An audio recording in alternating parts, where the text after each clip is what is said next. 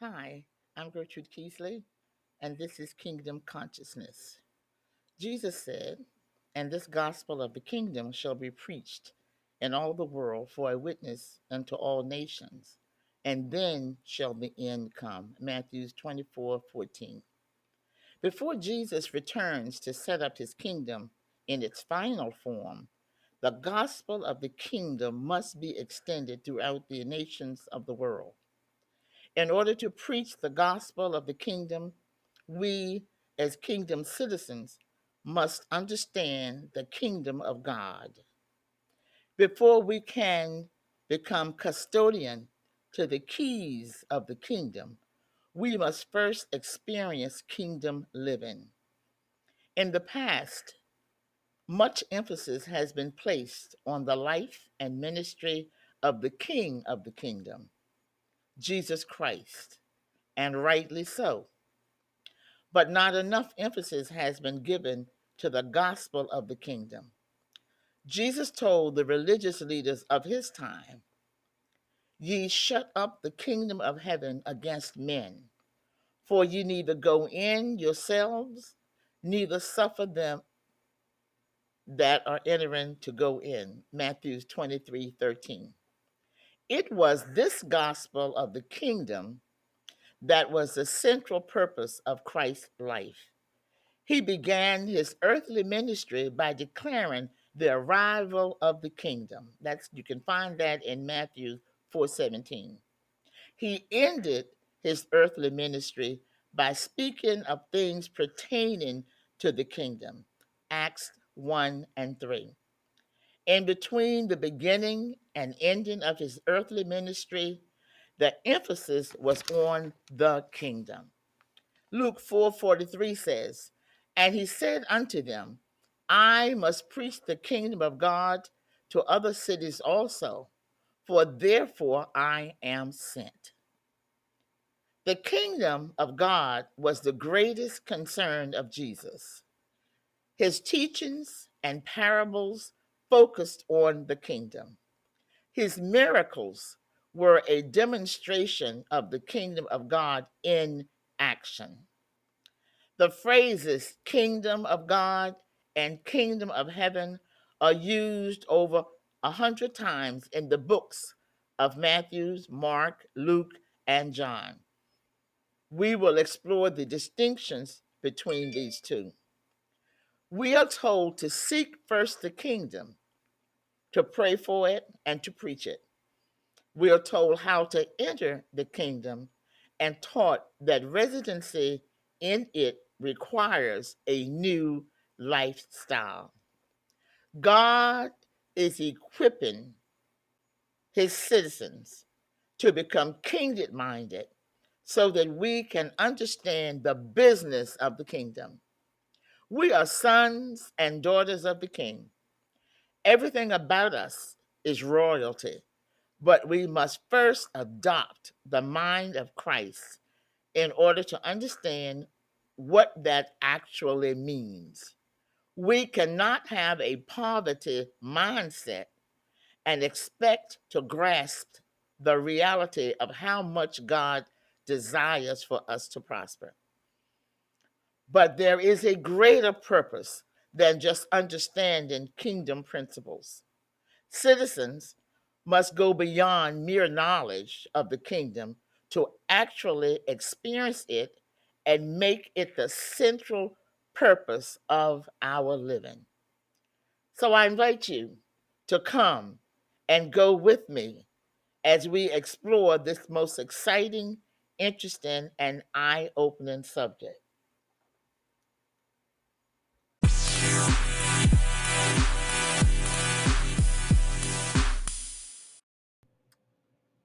Good afternoon. I'd like to just talk to you a little bit about advancing the kingdom of God. That was the mission of Jesus throughout his ministry, from the time of his inaugural sermon in Mark 1 to his ascension in Acts 1. He declared that his powers and wisdom were the results of his citizenship in the kingdom. In Matthew 13, Jesus shared seven parables describing various attributes of the kingdom of God. And in Acts 1, after his resurrection and before his ascension, Jesus continued to teach and remind his disciples about the kingdom. The rest of the book of Acts is the story of the outpouring of the Holy Spirit who continues Jesus' mission. The book of Acts ends with the Apostle Paul in Rome on house arrest, preaching the kingdom of God and teaching concerning the Lord Jesus Christ with all openness unhindered.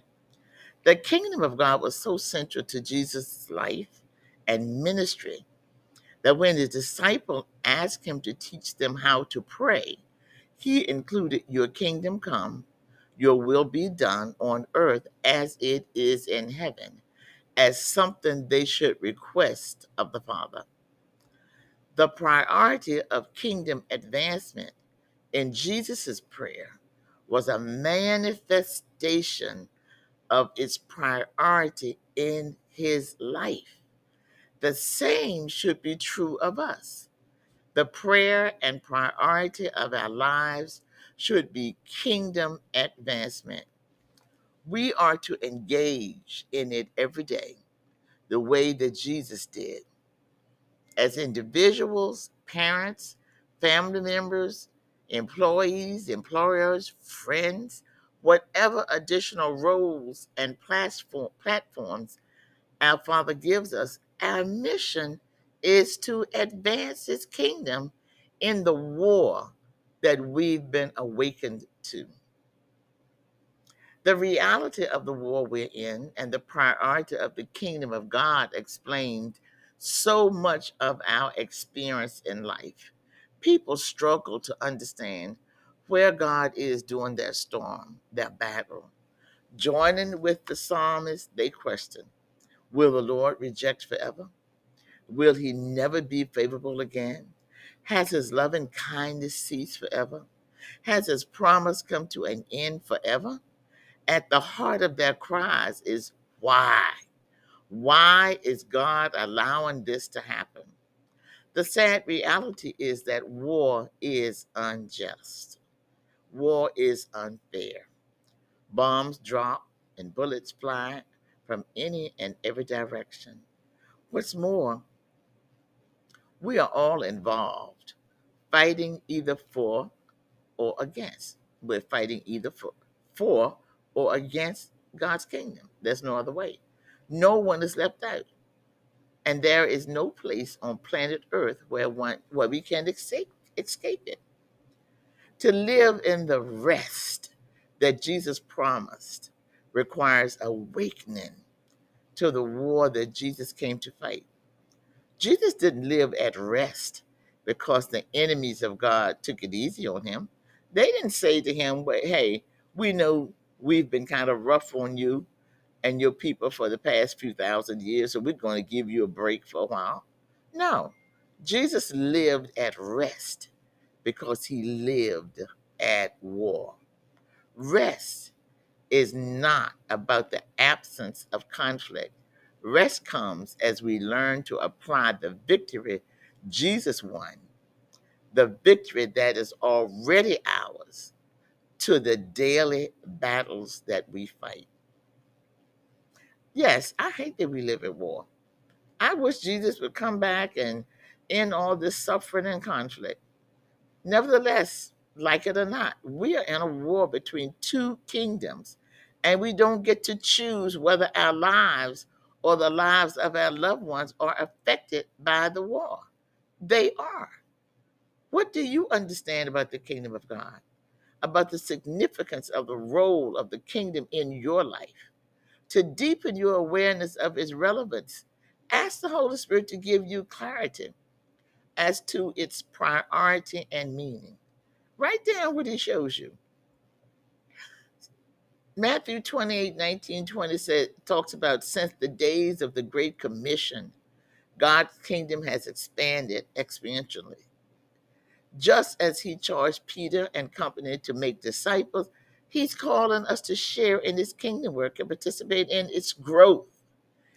Kingdom work is not exclusive to those with official church titles. It is the privilege of all believers. What a diverse, unified, but diverse group of people we are. We have different gifts that God uses to promote growth and harmony in the church body. And when we share the gifts that God has given us with each other and with the world, we allow his power to work in us, transforming us. It isn't our efforts or inner genius that produce results.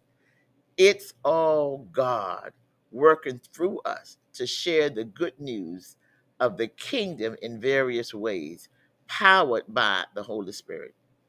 Kingdom work doesn't equate to easy work. No, it doesn't. We are kingdom people, but our bodies and minds remain tethered in this earth. That means sin, with all its devastation and brokenness, is still present and active. So, in the midst of this brokenness, God calls us to grow together and bring his example to the world. No, kingdom work isn't easy. It's not easy, but it's worth it. What gifts has God given you?